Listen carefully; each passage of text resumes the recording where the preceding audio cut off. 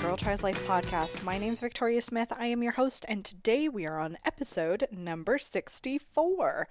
So today we are joined by one of the most prolific authors that I know, Jane Porter. So truth be told, when I first heard about Jane, I was registering for my very first attendance at the Surrey International Writers Conference. And as part of that attendee package, you get what's called a blue pencil session with a published author or an editor. And you ideally want to sign up with someone that writes or edits in the genre that you write in so that you're getting the most helpful feedback. And with Jane writing in both romance and women's fiction, I knew she was a perfect fit for me. Little did I realize when I signed up that I was actually getting access to literally one of the most prolific writers that I know. At the time of recording this podcast episode, Jane is on her 59th book. 59. Just gonna repeat that so we're all clear. So for those of you that dream of writing one book, you can see how Jane has made a career from her writing.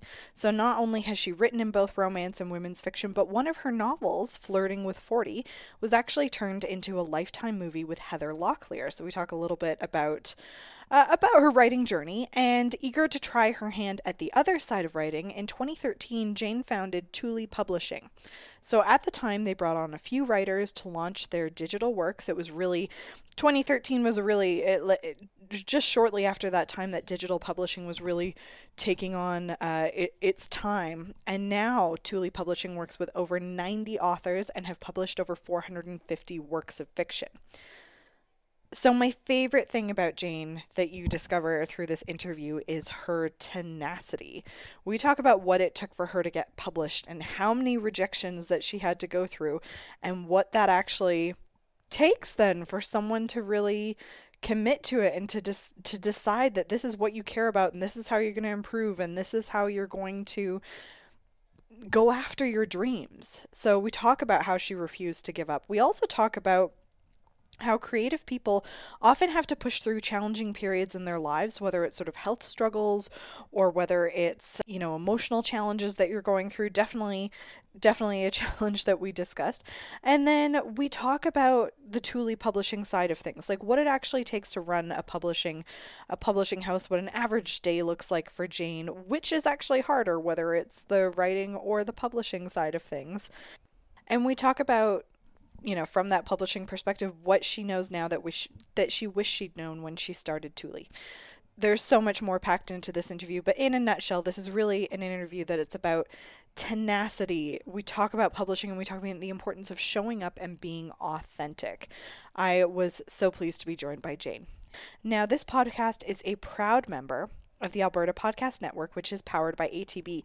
Now on June 7th, so in just a week, you can join them for a series of live recordings of Made in Alberta podcasts featuring interviews with innovators and future-focused thinkers. So there's going to be so many members from the Alberta Podcast Network that are going to be there. There's going to be That's So Maven, Louisa Campos from A Branded World, the Work Not Work Show, Future Chat, and so many more. So you can explore the themes that are related to health, innovation, entrepreneurship, transformation as a marketing tool, new frontiers in energy, tech developments that are changing our world, and so much more. It is going to be incredible, and each live show is going to be about 45 minutes long with a 15-minute networking break in between. It's going to be a lot of fun, and the fun fact is it's completely free. So I definitely want you to know about that and to participate if you can. It's going to be such a fantastic event. So you can find a link to that in the show notes, and today's show notes are at girltrieslife.com/podcast/64, or you can go to podcastsconnect.eventbrite.ca. But again, that link will be in today's show notes. Now, the other thing I would just want to let you know about really quickly on that event is that our friends from ATB will also be on hand to answer your questions about all of the transformative things that they're up to in terms of AI, blockchain, robotics, and more. So it's definitely going to be an interesting event. Now, given that we're talking about arts and culture in terms of writing and publishing, I do want to quickly tell you about ATB's branch for arts and culture. It is a clubhouse. It's an arts venue. It's a financial institution for Albertan creatives and cultural workers. So members to the clubhouse basically have access to industry-specific banking services and career development resources that are designed to help them do their very best work. So they understand the challenges that artists face, pretty unique because they consider themselves artists themselves. So I definitely would encourage you to find out a little bit more about it.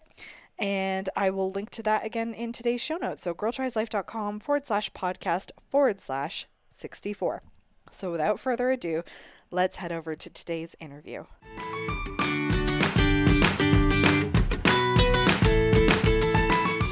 Well, thank you so much, Jane, for joining us on the podcast. We're so pleased to have you. Thank you. I'm so glad to talk to you. So I guess we'll start at the beginning because that's the most logical place. When did you write your very first novel? Was it like as a child or in your adult years?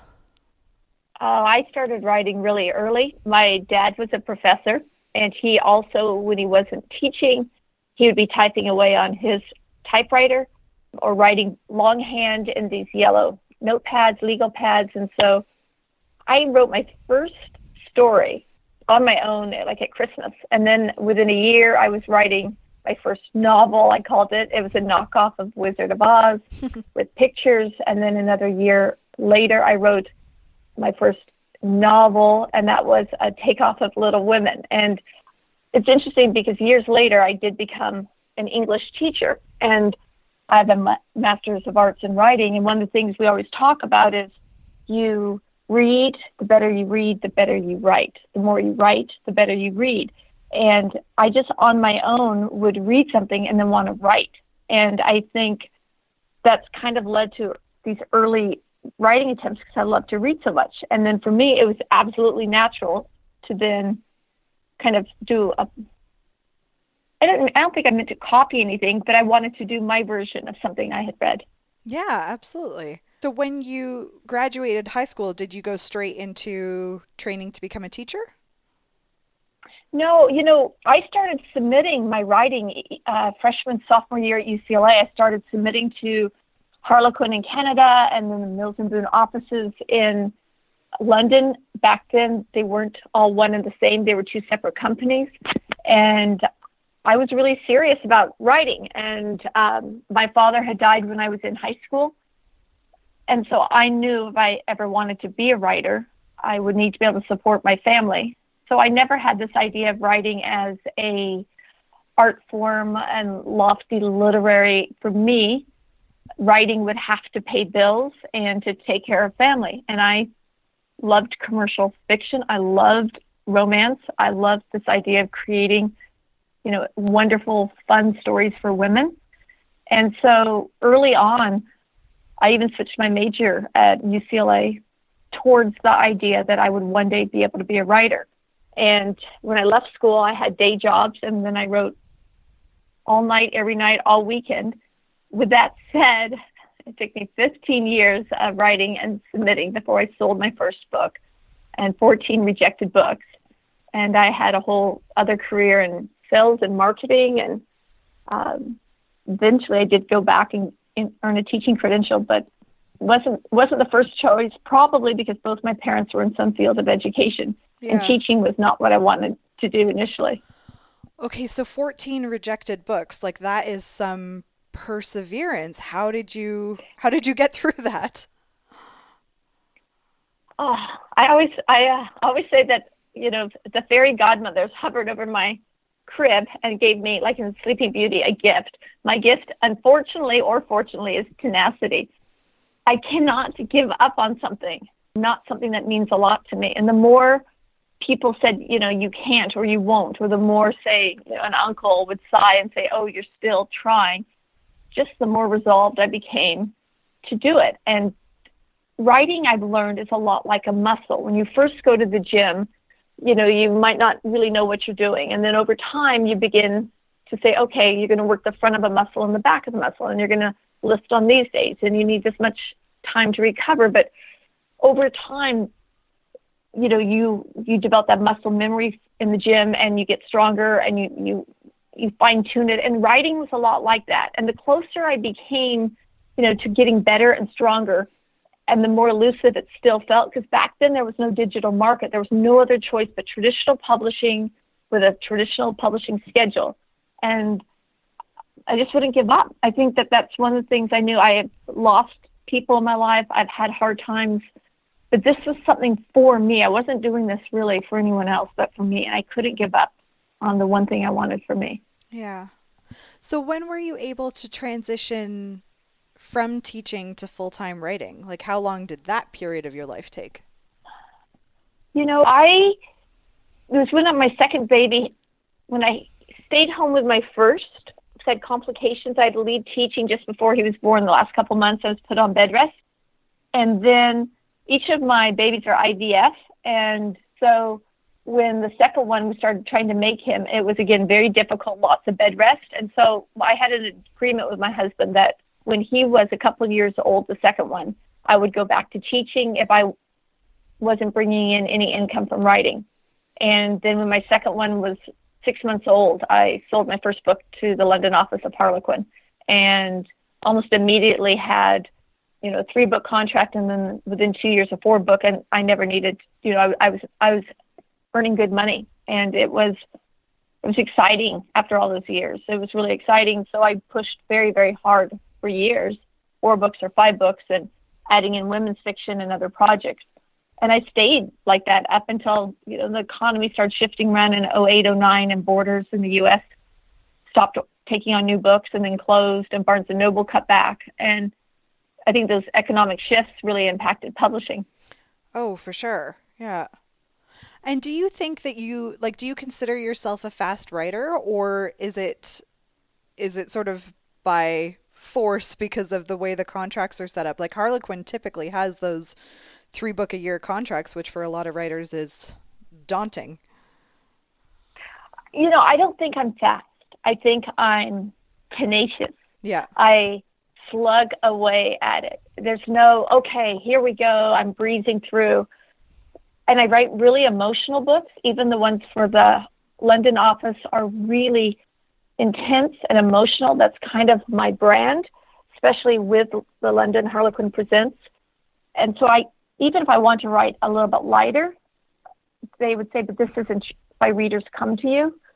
And those books were actually the hardest thing, in that I went through a divorce, and the books had featured these tough alphas. And I had been married to a tough alpha. And suddenly it was a lot. And that's where my first kind of foray into chick lit came about. I just needed to push away a little bit and say something about real world. And so I began to do 3 Harlequins a year and 1 women's fiction. And then later it was 3 Harlequins and 2 women's fiction. And then later it was 2 Harlequins and 3 women's fiction. So it's always been at least 4 books, 4 to 6. And then when I was divorced, I was the sole source of support for my 2 boys. So, it was everything. I had to pay the bills with my writing, thank God. Thank goodness all those years ago when I was a nerdy little high school student, I knew if I wanted to write, I had to be able to pay bills, and it was true. Yeah. And it's interesting that you mentioned like the going through a tough time like a divorce, because I know a lot of romance writers who talk about how it can be difficult to write romance when you're going through, whether it's your own marital challenges or rough periods in your life. So it sounds like you a little bit switched or added a genre to it in terms of like the women's fiction, but how did you still push through writing the romance? Was it more challenging? I don't know. I think for me, the divorce was less difficult writing through than, say, all my in vitro treatments. All those shots, 7 shots a day, that was really hard because I found the changing elements of estrogen, progesterone. I really found that fertility issues and being flooded with things and that intensely physical roller coaster was very hard on my writer brain. I know that estrogen is linked to language. So when we're pumping it up here, playing with the progesterone, and then we're declining estrogen after a baby, that impacted my writing far more.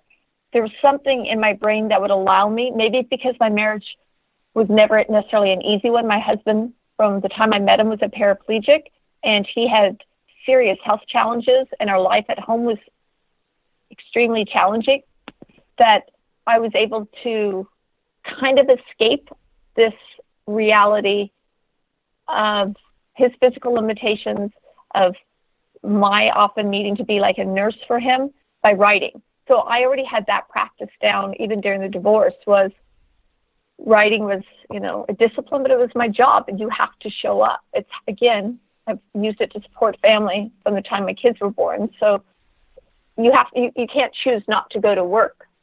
Does it make the words flow? No, but you keep your behind in the chair over and over and over. And I have to say, social media has grown so much since those early days. I mean, you really didn't have all the options for distraction in, like, say, 95 through 98, early, I look at what we have now, and I think it is so much harder to focus now. Oh, for sure. Well, I believe that as someone who deals with social media, but it's hard to turn off, I think. I just think that it's interesting. This is why I love women and writing for women, because we have things like babies and after babies and taking care of family, and then we're juggling career, and then we're juggling our own writing goals. Or it's a lot. What women do is amazing, and that's why I love writing for women, because I think women are truly incredible. Well, I can't not agree with you there. It's so interesting what you're saying though about hormones affecting your writing. That's not something I would have thought of, the emotional side of IVF, but I wouldn't have thought about the actual chemistry, like brain changes to your brain chemistry. I wouldn't have thought of that. I always found that it's easiest to write towards like the third trimester, part of the second, and in the third up until the last month when I was just, say, sleepy and ready to be done. But there's maybe because I've had, no baby that just came. I used to tease that I thought there would be something incredibly exciting about, quote unquote, having an orgasm and discovering you were pregnant. Because for me, it was bright lights and doctors and surgeries and incredible, uncomfortable appointments, and that made a baby. So I thought, wow, other people are having like really good sex and then getting pregnant. Oh my gosh, that's crazy. But with that, I think because each of my babies were so planned and so expensive, they were like, I never felt like I could afford to complain about how rigorous the treatments were. And I think that that's probably part of my personality with that tenacity thing. I've really fought hard for everything in my career. I've never been kind of a golden girl, and I'm comfortable with that. I'm like that little train, that little engine that just, keeps trying. And I think it really is a good model for the average working writer. We might not ever get like glory. We might not ever have a huge moment, but you can have a really great career of lots of really good moments attached to each other.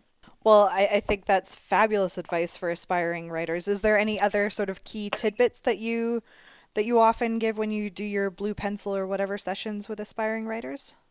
I really believe every writer has her own or his own themes, that we all have something that we're here to say. And I don't want to tell another writer what that should be.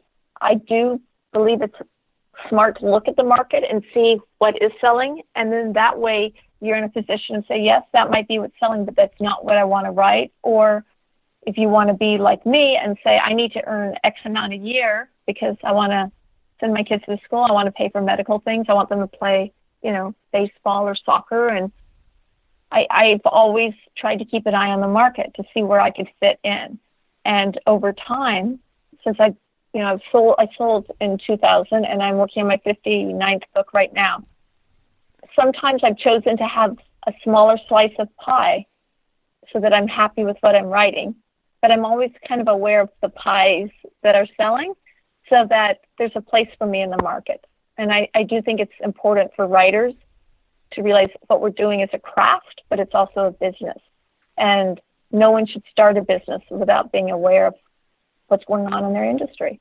Absolutely. And it's so easy in creative fields, I think, to forget about the business side of things, and that at the end of the day, if you are producing this product, you need to have a consumer on the other end. Absolutely. I think about my readers all the time. When I first sold my first book, I don't think I knew who my reader was yet. when I saw my third one, I still wasn't sure. By my 10th book, I knew from reviews, reader mail, editors, I knew why people were coming to me. I knew why when a reader would pick me up, and I also knew why readers didn't want to read me. And I have a strong voice, and I have a strong storytelling style, and I am not for everyone. And that's where, again, I've chosen to accept I'm going to have a smaller slice of pie, but I probably can't totally change the way I am on paper. I have amazing writer friends who they can stretch themselves a little more and give themselves this challenge of becoming this. And I really admire it. You know, I kind of know what my groove is, and I keep an eye out for what I can do, but things in the market are also cyclical. What might not be as popular right now will probably come back in 5 years. So I think also being patient and keeping a sense of humor about it, not letting it make you crazy, because it's an intense, writing is hard. It's an intense career. So who is your reader then?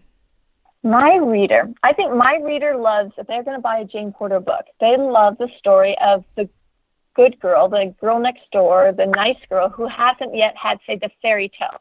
She's hardworking, she's relatable, she's kind. She's not the kind who's going to be snarky. She's not going to spit in someone's coffee when she's upset. I mean, she's a really good person, but she hasn't had the happy ever after. And whether I do that in women's fiction or romance, I really love giving her, in a way, a modern-day fairy tale where it's not totally implausible, but something good always will happen for her in my book. Yeah. Because I really believe good things do happen in life, and I love that idea of not ever giving up on the happy ever after. Yeah. Well, and it's such an interesting, genre of fiction. I saw your clips in the Love Between the Covers documentary. Oh, yes. And I highly recommend listeners have a look at that, because it was just so well done and representing this genre that makes so much money for the publishing industry that people really poo-poo all over. And romance writers need to be proud. I'm very fiercely proud. And that's funny because that's one of the opening lines in the film, is that I'm really proud of what I do, but I'm also proud of what we give back to women. And I think that's because a lot of times women are not thanked or appreciated for their daily choices of giving and caring and shouldering. We're truly the fabric of a community. We're there at birth. We're there often the ones holding hands at death. I mean, we were there for all the hard things. And so for me, women are hugely heroic. And what a romance novel does is it validates the female and her choices, and it validates her choice to love. And the women I know choose to love every day. We keep showing up, and we show up.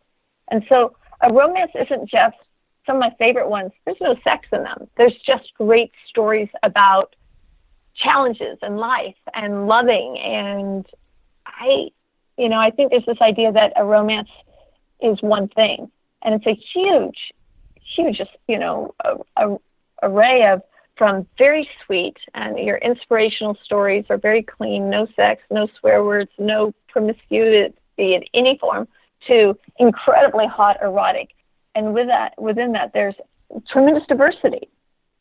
So I love it, and I think for me, I'm a massive romance reader, and it's because it always heals me. There's something about reading about people being loved and accepted that always heals my heart a little bit. Yeah, for sure.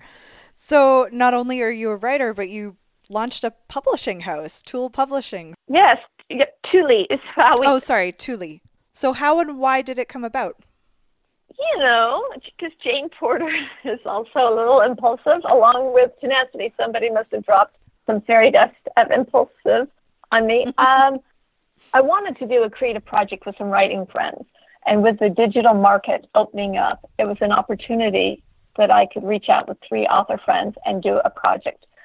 And we all were going to do our own connected thing, and then we were going to do some of our own, and a little bit became something else, and then Jane Porter's formed me an LLC, and then a couple of years later we had 60 stories, and then one more year after that we had 300, and it just kept going. And so now it's our 5th year in September since we published our first story, and we've published over 450 stories. We have over 90 authors all over the world. I think we have like 22 in Australia. We have like 8 Canadians. We have 7 or 8 in the UK, 2 in South Africa. I mean, to me, it's thrilling to work with writers all over the world and support them. And so, like, were you seeing gaps in the market, or you just wanted to take advantage of digital, or? I think in part 2 things. The market itself was squishing. As Barnes & Noble had less shelf space. There was no more Walden Books. There's no B. Dalton Books. Borders was gone. There was fewer places for print. And so a lot of traditional publishers were thinning out their rosters. They were cutting back on what they could take and who they could support. And they didn't quite yet know how to do digital. They didn't know how to support something in digital. And I do think digital publishing is a different animal than traditional. The readers are a little bit different, and they buy a little bit differently. And so I thought, let's take some of these incredibly talented authors I have worked with, and let's do some fun projects. So a lot of our early projects were multi-author series, a bride series, a cowboy rodeo series, an international bride series. The point being letting authors work together and play together, create together, brainstorm.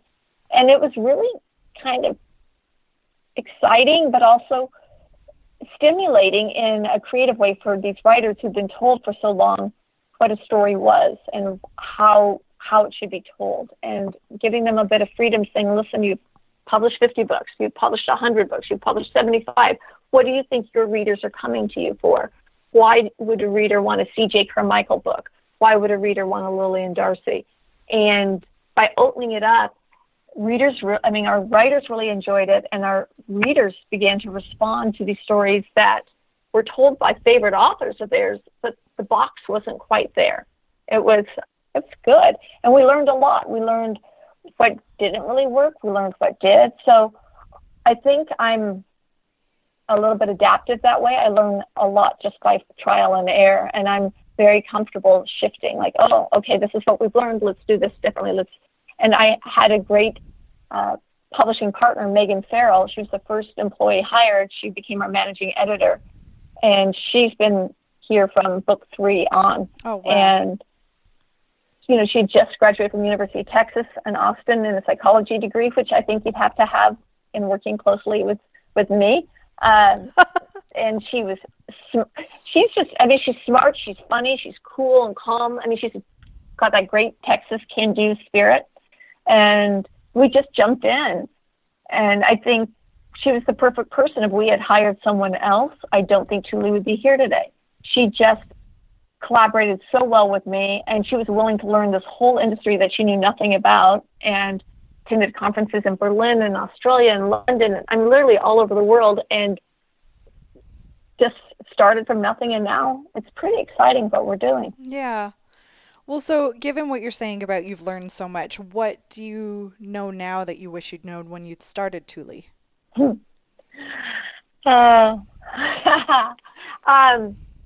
I didn't think publishers did much. So at the very beginning, I didn't think that the publishers needed to keep much percentage.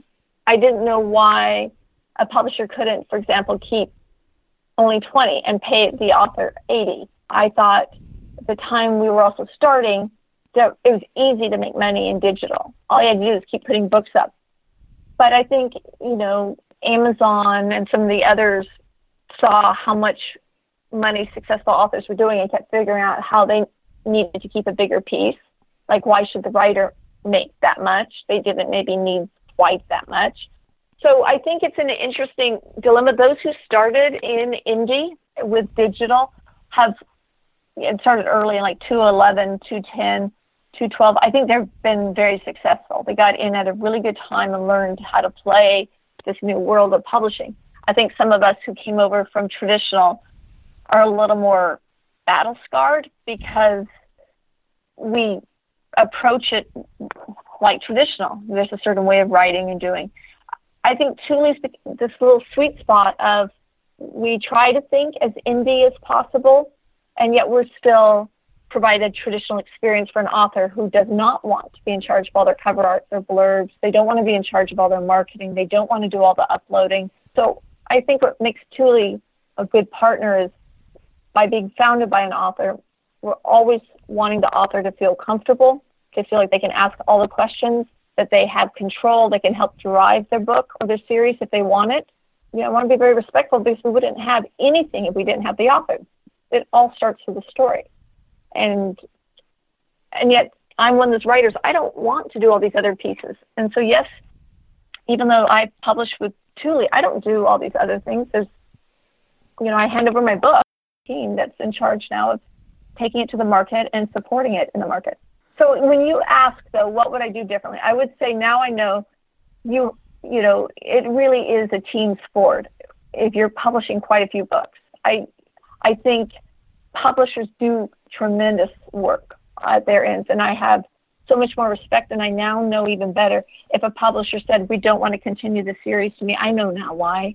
If they've said, we love you, we love your voice, this series didn't do what we wanted, or this one book had so much traction, this next one didn't, we're not totally sure what to do. I understand all those things. It's not really an arbitrary, it's all about numbers.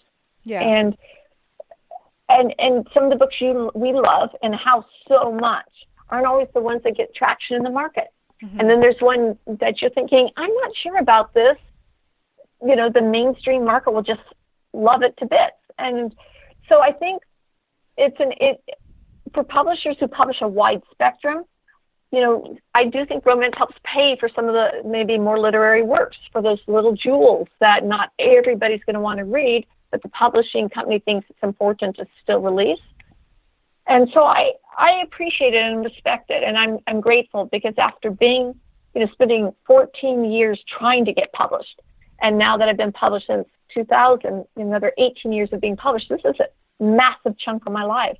And Thule has helped me make sense of it all, and to understand your craft is important. You need to know how to write. You need to be smart about it, but then you have to be willing to show up over and over and over. And it's not about writing one book or 3 books. It's literally.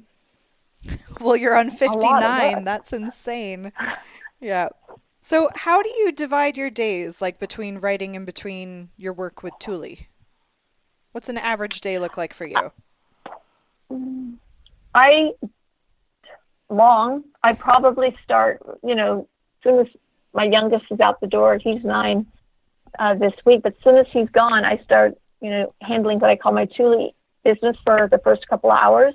So by 7:30 until maybe 8:30 or 9, it's pretty much Thule. And then I start, unless I'm needed, I try to peel into starting my writing. And then around 1 or 2, I'll do Thule for another couple hours and shift sometimes then into, if I need to do more writing. But when I'm on deadline, that's usually the last 2-3 weeks of a book hard. I try to push Thule later back in the day, and then I do almost all my Thule stuff after dinner until maybe midnight. Ooh. So it just depends. But I was talking to Maggie Marr, who's an amazing writer, and she's our Thule's entertainment attorney as well. And I think there's some of us who just love to work. I wouldn't know what to do with myself if I wasn't busy. I would be a terrible lady that goes to lunch. I don't really enjoy pedicures that much. I don't want to go to a lot of Pilates classes. I'd rather be, a little softer and be attached to my computer. It's sad, but it's true. Hey, I love to work, but I also love my bed.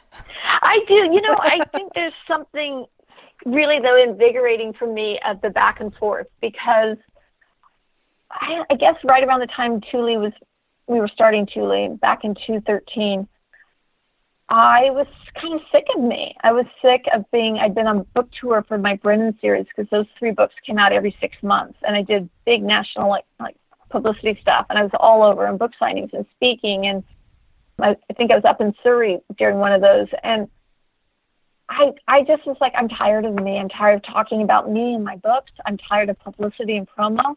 I've had some really great moments. I've had the Lifetime book. I've got a Lifetime book, the book that became the Lifetime movie. And then I've got a couple books in production for Hallmark, and I've had financial success. I've had some bestsellers, but after a while, maybe it's the teaching part of me. I really wanted to work with other writers who either didn't quite know how to reach the next level or had tremendous talent, and they didn't understand or see the business element of having a clear brand. And they would write one of this and then one of that and one of this, and they'd wonder why they had no readers. Mm-hmm. And once I would explain, well, if you're writing a romantic suspense, it's really different from contemporary romance. Those are two different markets. So you're starting two different businesses. And then if you're throwing in a paranormal, you now have three completely different reader groups. And readers don't know what to do with that. They're not going to just jump over and read your other books. A lot of readers have a certain genre. And so it was really good for me to begin to put all those years of writing and speaking and workshops and keynotes into supporting other women. I will say there's some women who have struggled, and I think, to be honest, because they just don't care. They don't really want to learn the business. They just want to do what they want. And that's valid. I think those are writers that should self-publish. Yeah. I think it's hard to partner with a publisher if you just want to do whatever it is you want to do. Because and we've taken on some of those books, and then they don't really earn, and the author's frustrated, and then Thule's frustrated because we run a very tight little company, and we want to make sure everybody can take home a salary that works here. So I think it's been exciting figuring out, okay, instead of taking a random book and a random book, let's look at acquiring a really smart, fun series. Let's look for somebody who's written maybe 3 connected stories. Things that way in the digital market, you get more discoverability and you become more visible because you can use one story for a promotion. And if readers discover it, they immediately go buy books 2 and 3. So it's been, again, it's a challenge, but it's been really fun figuring out how do we take a debut author and get her some attention in this market, or how do we take an author who's ready for a career change and play with that. I don't know. I love Book Girls so much. Yeah. Which do you find more challenging, writing a book or running a publishing house? Now that we're kind of out of the red every single day and month, I think the Thule's begun to be a bit of a, it's still really challenging because you want every book to do well. And there's no sure thing ever. So I think the challenge there is tempering people's expectations and getting them to realize just because they have a publisher, they still need to do their part. They still need to build their readers. They need to hopefully have a street team. They need to know how to support their own books because, again, it's their own business. And you can't leave it to your publisher because your publisher could change, and then where will you be? So I always feel like the educating the authors is probably the biggest challenge, and then writing remains hard for me. I mean, I kind of bleed and weep as I write. It's never going to be easy, but I do feel like I've even thought, like, when I started Thule, I thought, am I ready to give up writing? Am I ready to be done? And part of me is like, yes, I don't want that horrible writing panic. And then I think, but who am I without words? So the two of them it's kind of a really good combination, especially since now I work on film quite a bit. We've got 15 stories in different forms of development. Holy.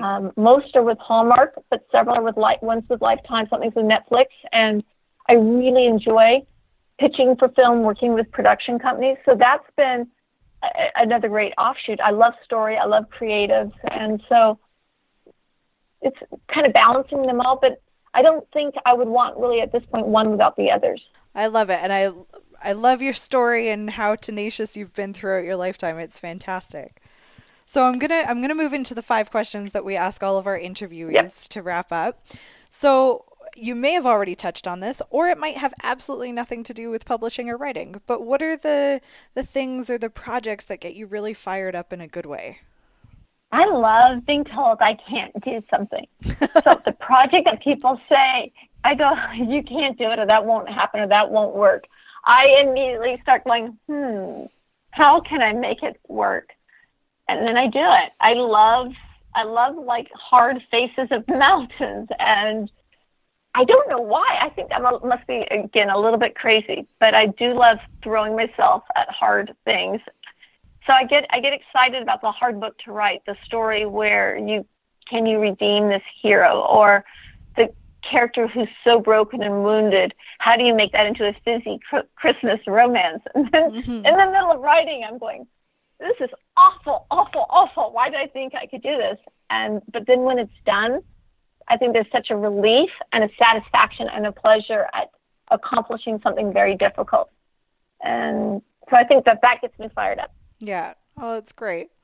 Now, this is a hard question, I think, for a lot of avid readers, but what's the most inspiring book you've read in the past few years, or a couple? All right. Well, this one is, I don't know if you've ever heard of it. It's called Grandma Gatewood's Walk. No, I haven't. And it is a story. What's that? I haven't heard of that, no. Okay. It was published in 2016 in April, so it's a couple of years old. But it is like an inspiring story of the woman who saved the Appalachian Trail. And she was this older woman. I think she was in her late 60s at the time, and she was a great grandmother. And she was going out for a walk, and she left her Ohio town and with very little money and just a change of clothes, and disappeared. And she ended up traveling like all 800 miles of this she walked 800 miles of this 2,000-mile trail. And her goal was to try to save this.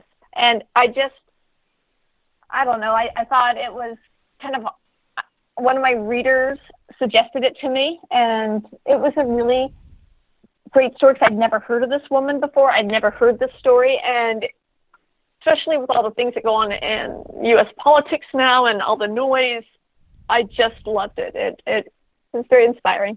Yeah. Oh, that sounds fantastic. It sounds like the grandma version of Wild. Yes. Oh, there you go. Absolutely. There you go. Do you have a favorite quote or words that you live by? You know, on my desk, I probably shouldn't say this one, but on my desk it's framed, and I said it to Megan Farrell early on when she came to work with me for Thule. And she gave it to me, framed it for Christmas that year, and it said, "I make shit up for a living." And the reason, it sounds weird, but sometimes I take an incredible amount of heat for a story or a review. A review is just crushing. And sometimes people get really upset with you about decisions you made for your books. And other times people, like authors, will just be mad at me. And then I've learned to say, you know what, I make shit up for a living. This is not the real world. There are real world problems out there. There's real crises in our world. Environmental, social, there's a lot going on. So what I like about that quote is, I create fiction, and I'm really, really lucky to be a writer, but I can't ever allow that what I do to get in my way of having a really great life, and not to let the public side of this, with your numbers, your sales, your reviews, make me forget I'm a fiction writer, I'm a romance writer, and that's a really cool thing to do. I get paid to make stuff up. Yeah. I love it. What's the best life lesson you've learned or advice that you've been given? Because for me with tenacity, you just don't give up. Yeah. I think for people, if you need to retreat a little bit and rethink your situation, if you need time to reflect, one of the things I've learned is you don't have to make a decision right away on things either. You can sit on something until you know what you want to do. But I really believe, as I'm working with younger 20s who have come to work for Thule, and life is hard. It's a challenge, and it's going to be one decision after another. And don't be afraid to make a decision, and then don't be afraid to make another one. But basically, don't quit, and you're going to be okay. Yeah. And finally, Jane, what does it mean to you to live your best life? I think it's to be yourself, to be authentically you, good or bad, because how much better to succeed or fail as you than to try to be someone that you think others want you to be. So I have a lot of warts, they're just, they're not real warts. But I had bumps and flaws, and that's me. And my real friends know who I really am, and they know I'm not perfect. I'm short-tempered and demanding, and I get easily exasperated. But at the same time, I'm passionate and loyal. And I think just being you and not worry. You don't have to be perfect. Just show up and be you, and don't quit. Well, thank you so much for joining us on the podcast. Thank you so much, Victoria.